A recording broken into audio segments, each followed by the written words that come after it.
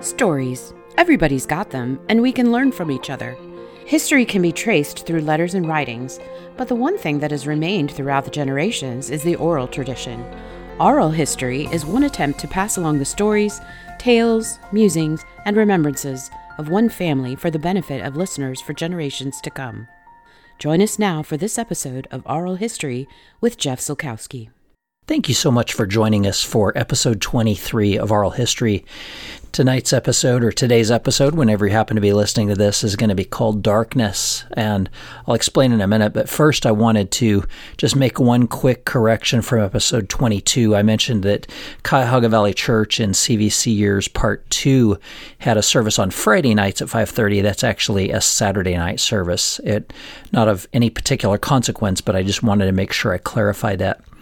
And I wanted to also introduce you to one term. We talked last time about changing tires on the bus as it was rolling down the road. There was one other concept that I put a term to at CVC, and it was a term that I called licking the forks. Licking the forks was a principle behind just getting everything set up for a particular event or a weekend or something of that nature, and having someone walk in and change things. The principle behind licking the forks kind of goes back to formal dinner parties. If you've ever been to a formal dinner party where you have an entire spread of dinner plate, salad plate, dessert plate, and you have multiple forks. You have a salad fork and a regular fork and a dessert fork and a butter knife and a regular knife and a coffee spoon, and everything's laid out in perfect order. Everything has a place on the table. The principle behind licking the forks was no matter how beautiful everything looks and everything being in its place, you would have no idea if someone had walked in at some point prior to the event and licked your fork and put it back in the same place. And the same was true in my years at CVC, because oftentimes things would get set up, everything was ready to go for a particular event, and then something would change and things would just kind of fall apart. And this has relevance in what I want to share with you tonight. My tenure at CVC was 14 years, and it kind of came to a crashing end, and it's why I want to call this episode Darkness, because it was one of the most dark times in my life. But I also want to share with you from my own history. I was born in 1965, and that year a version of a song by Simon and Garfunkel was released called The Sounds of Silence, or The Sound of Silence. And the first line in that song says, "Hello, darkness, my old friend, I've come to talk with you again, because a vision softly creeping left its seeds while I was sleeping, and the vision that was planted in my brain still remains within the sound of silence." That issue of darkness is what brings us to our time together now. And I want to talk to you, and I'm going to be really raw with you about one of the darkest periods in my life. And it was a time that, as I mentioned before, brought my tenure at CVC to an end. And it wasn't a bad thing. The outcome was exactly what God wanted. Where I ended up was exactly where God wanted me to be. But the difficulties of the time were a bit of darkness. So we really have to dial back to Christmas of 2017.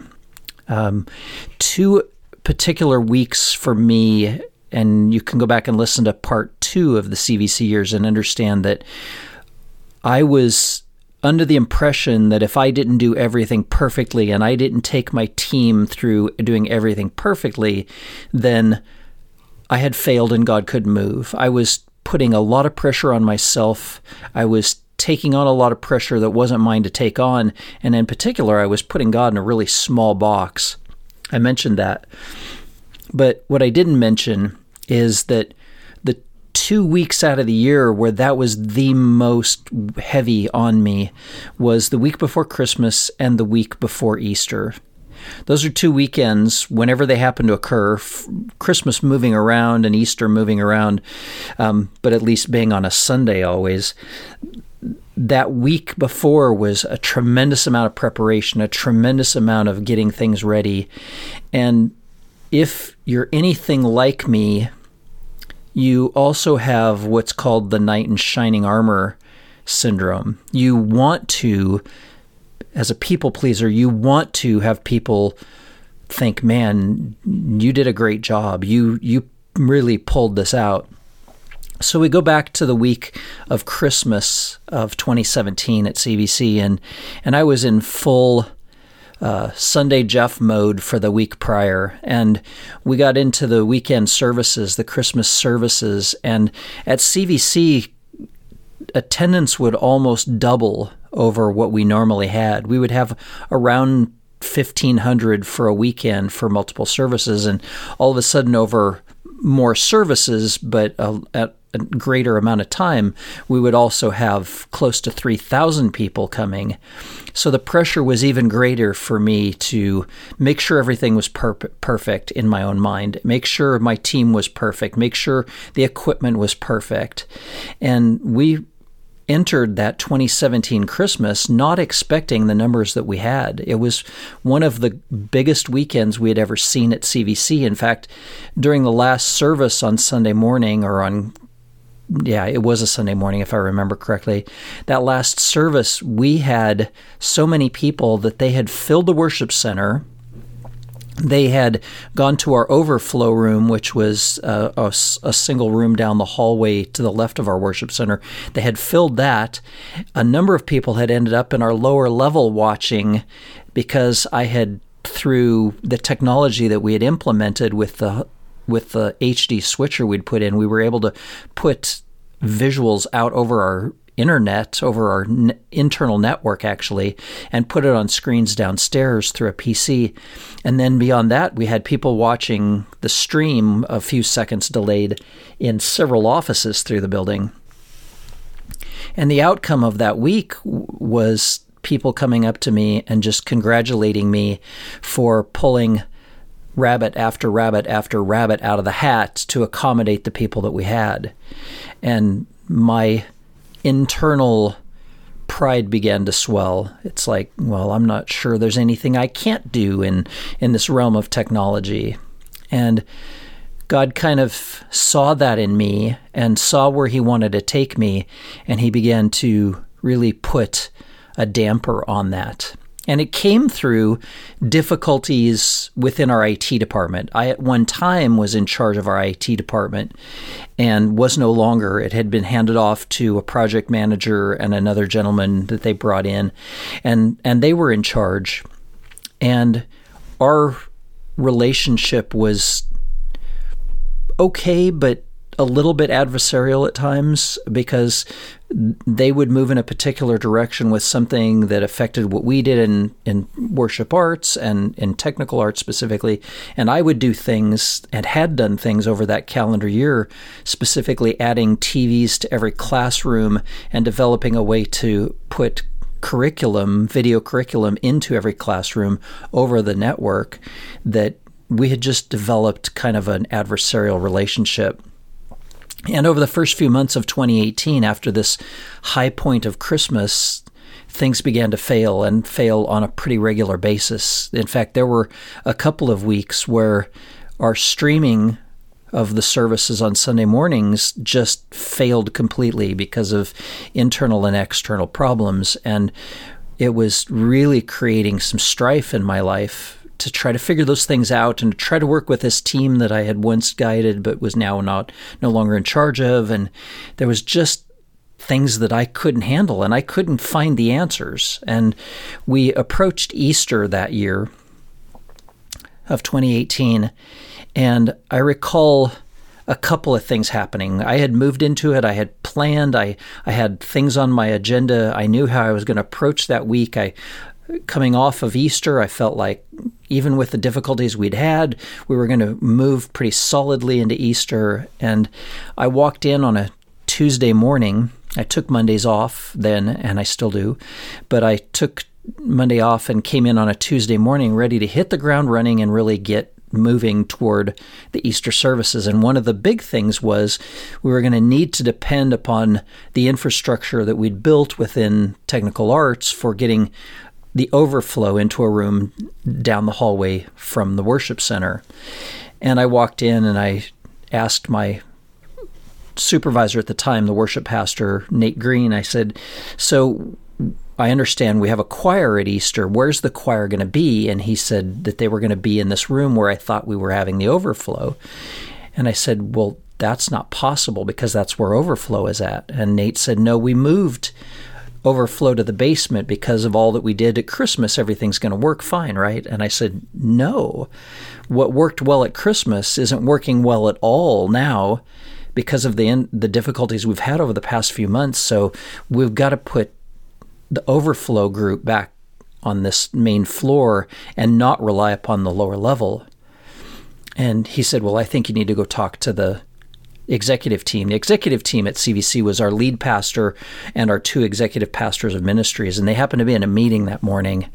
And I stomped down the hallway, and I burst into that meeting, and I asked them when they had planned to tell me. Now, these are my boss's bosses, okay? And I asked them when they were going to tell me that they had moved overflow to the basement, and they were all looking at me like, it's going to be fine, right? We did it at Christmas. I'm like, no, you have no idea the difficulties we've encountered over the past few months. It's not going to work in the basement. We've got to do it in the room down the hall because we have infrastructure built to do that. And they were very gracious to me, despite my anger and frustration. I should have noticed that something was not quite right with me then, but I continued on through that day. Well, the question was asked, can we make it right? The executive team asked me, can we make it right? Can you get together with the IT team and make it right so we can move into the weekend and use the lower level for overflow? And I said, well, I'd have to put a meeting together with them. I don't have a whole lot of margin, but I'll see what I can do. And I went back to my office, and I was sitting in my office, and another group was meeting, another group of ministry people was meeting across the hallway in my friend Josh's office, and they were getting ready for their week, and they're part of small groups. And I heard Josh say something to the effect that Easter is just really easy for him because he doesn't have to preach, and he doesn't, like, there's not a lot of preparation. And he was about halfway through saying that when I stuck my head into that room and said, you did not just say this was going to be an easy week, and kind of let my frustration boil over again. Again, another warning sign that maybe something was roiling within me that I should be dealing with, and I didn't. So I talked to the IT team and moved into Wednesday afternoon and evening, had a meeting set up Wednesday afternoon with a young man who was in charge of the network in the building named David. And David and I met, and I was trying to make my point that something was wrong. I didn't believe it was anything that I had done on my side, and he didn't believe it was anything they had done on their side, on the IT side. But I was convinced that the problem lay at least more with them than with me. And I was at a point in my discussion with him where I was yelling. I'm in the lower level of our church. Men are wandering into the building for men's ministry, which meets on that night, and I'm yelling at David.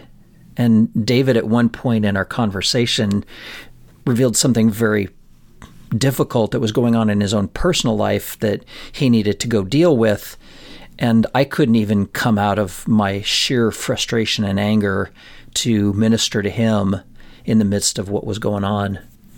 And I walked away that night just angry and perplexed, but at least I knew that there was this backup plan of what we had set up for overflow to be available on this main floor. And so I went home and I kind of processed this a little bit. I now had 3 outbursts of kind of increasing difficulty and increasing flaming happen over a 3-day period. And I really should have known that something was going on in me, but I didn't recognize it. And so I went to bed that night. I woke up the next morning and I got to church, and I determined that I was going to get everything set up just the way it would be for the service and make sure everything's working. And I opened the the door to that room for our overflow, and nothing was going into that room. None of the feed from the worship center was going in there, and I couldn't figure out why. And I walked back into the worship center, and I opened the back of one of our cabinets, and David had taken a piece of gear of mine and had pushed it off of a shelf in the cabinet and placed a piece of his gear in its place that broke what I had going on. And when I say that broke, what really broke was me. I lost my mind. I don't have any other way of putting it. I had a nervous breakdown. Some people would call it that. Some people would refer to it colloquially as losing your stuff, or you fill in the blank. But I was done. And my wife happened to be on the platform of the church practicing music with our worship assistant, Kevin, and my friend Jeff was in the booth running sound for this Good Friday rehearsal. And I found myself, I wandered down to the main floor, and I was standing in the back of the worship center, pounding on a chair, screaming, "I can't do this anymore. I can't not do this anymore." And I walked out of the building despite protests from multiple people, and I went and got in my car, and I turned north on I-77 out of our church parking lot, and my destination, at least in my brain, was a Red Robin restaurant and bar 2 exits north, and I was going to go and start drinking. And I don't drink. I mean, I'll occasionally have a beer. I've occasionally had a margarita. I've never been drunk in my life. I've never drunken to excess to the point where I lost my ability to know what's going on. And I was going to go drink. Well, I didn't make it quite to Red Robin. Something in my spirit caught me, and I ended up at a McDonald's next door, sitting in the upstairs of this 2-story McDonald's. There aren't that many, but this one has 2 stories. And I was drinking iced tea and just trying to process what was going on in my heart and in my head. And I was broken. And I had multiple texts coming from my wife and multiple phone calls from my wife and texts from my assistant, Melissa, and from my worship leader, my boss, Nate, and from my friend, Jeff Taylor. And everybody was concerned. They had never seen that part of me. They had never seen me that fractured, and they knew something was going on.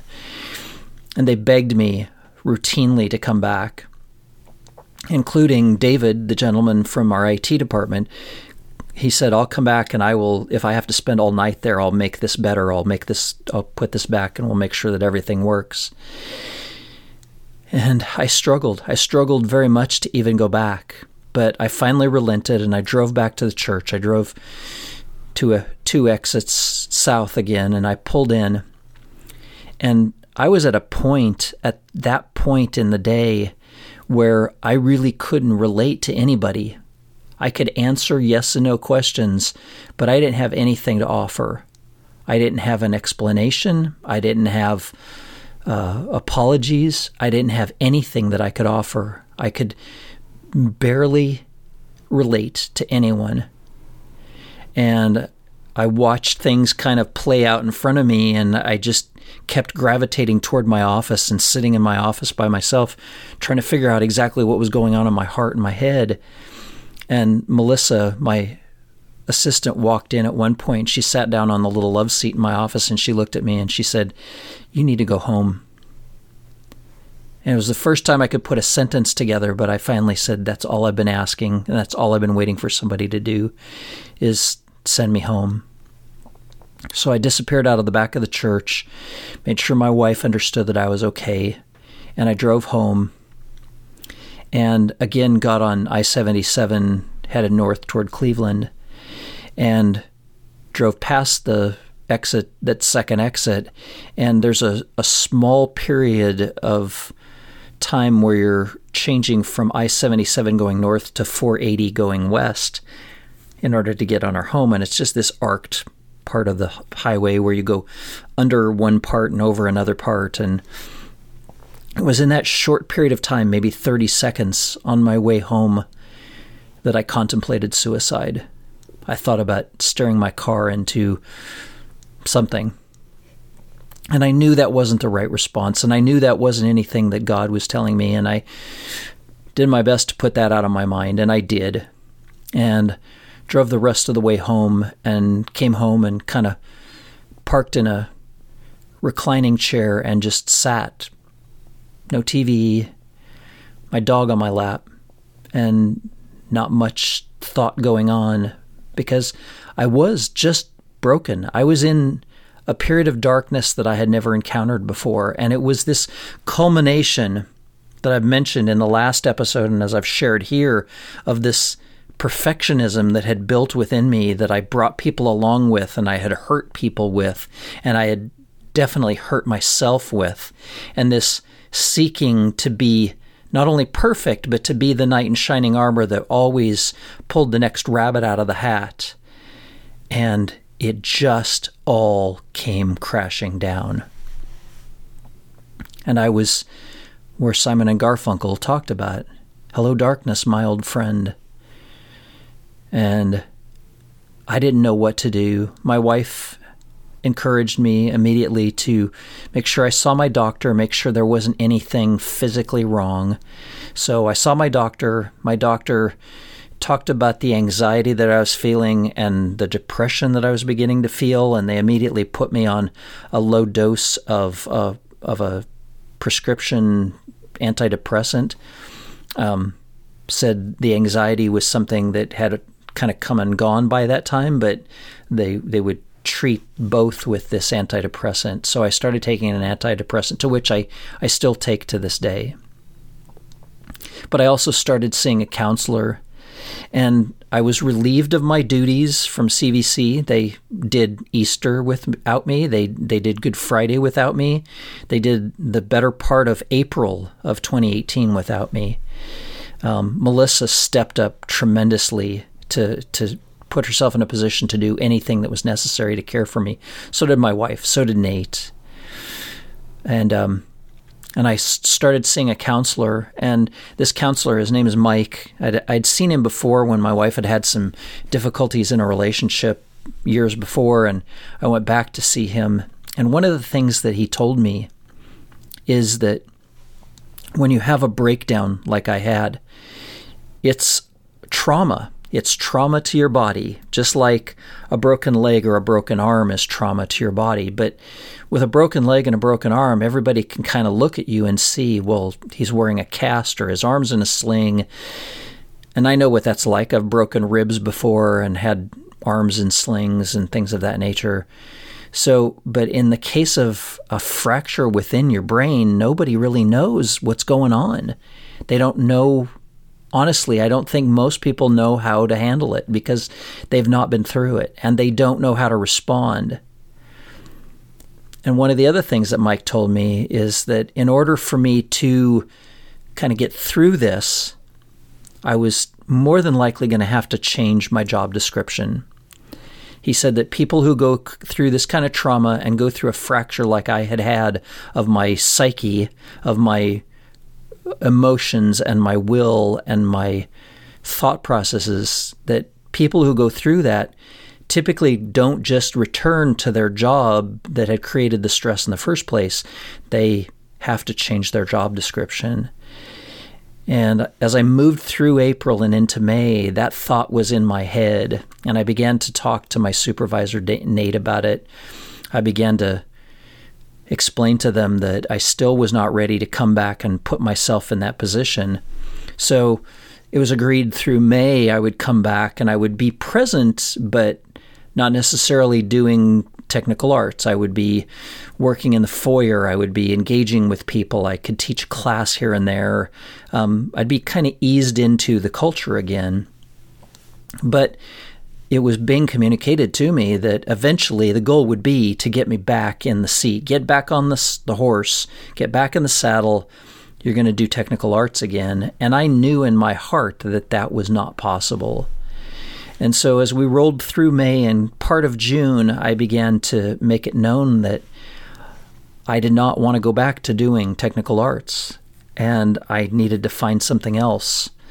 And I proposed to my executive pastor an idea that I had of a position within CVC, a place that I saw a hole had developed in our staffing. And I said, I'd be willing to do that and have more pastoral responsibility and more care responsibility, but not do technical arts. I said, and if you as an executive team determine that that's possible, then let's go that direction. I'd be happy for that. And it would be to the benefit of the church. But if you don't see your way clear to doing that, then God's got something for me. And a couple of weeks went by. My wife and I were preparing to leave for a weekend around 4th of July to go back to Indiana to visit her parents for a week, actually, for a family reunion.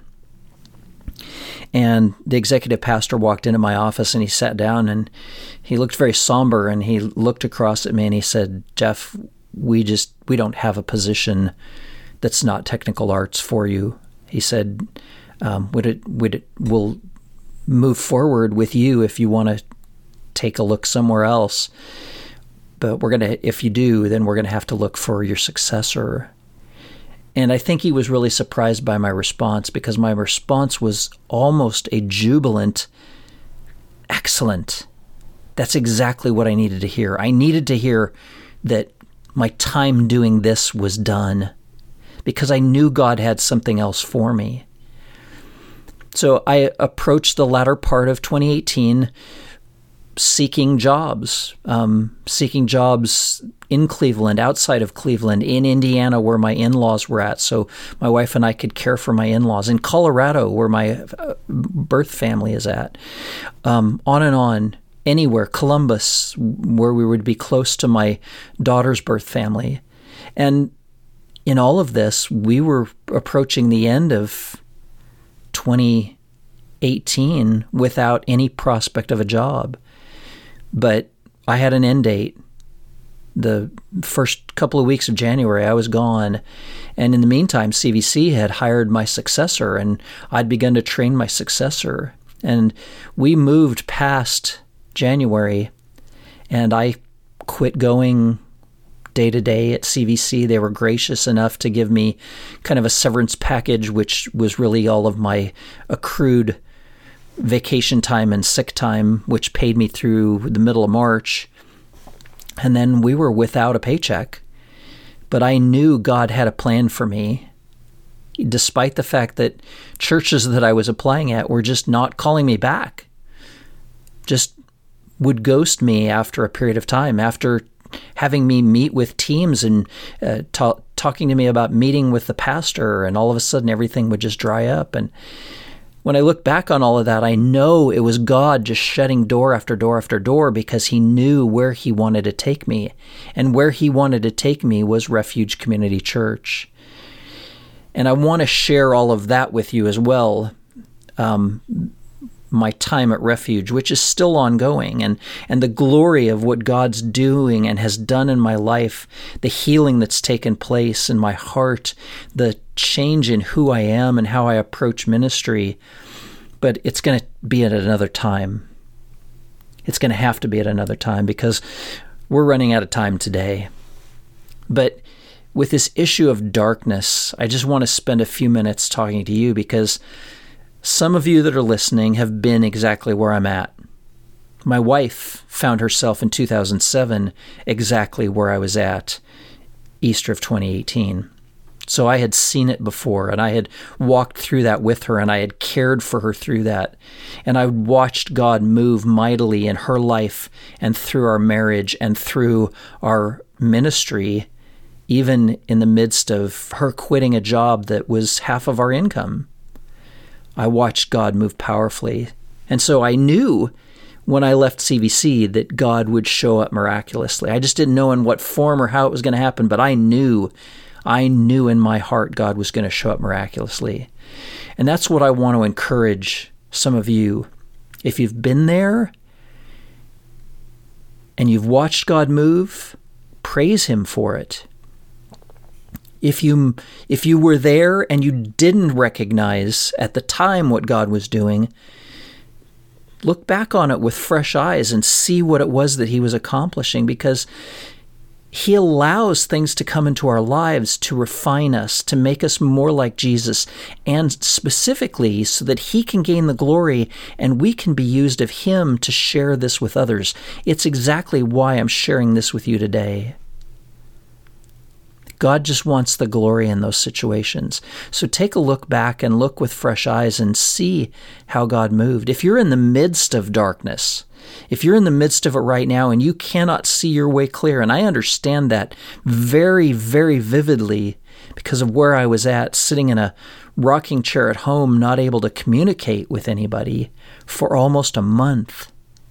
I know what that's like.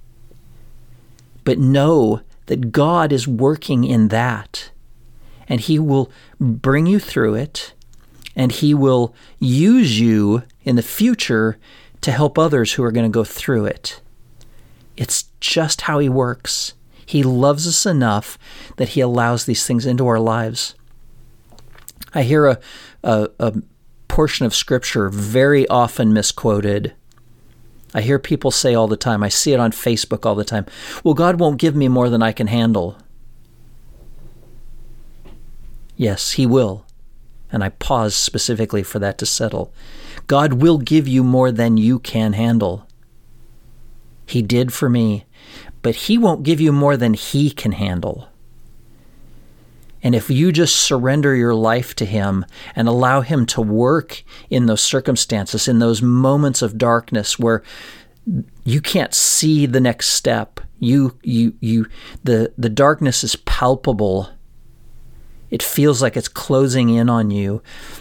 Seek God in those moments and watch him use this to refine you, to change you, to make you more like Christ, and to give you hope, and to give you an opportunity to be used of him to share this with others so that they can see that there's hope in that darkness. Now, all of this presupposes that you know Christ. If you don't know Christ, you're without hope. You don't have this pressing in of God and this changing and refining that's going on because you've not yet surrendered your life to him. So that's the obvious first step. If you don't know Christ, today is the day of your salvation. Give your life to him and let him take you through whatever it is, whatever that darkness is in your life. Let him carry you through it, and he will bring you through, and he will use you to bring glory and honor to himself and to use that for your good and for others' good.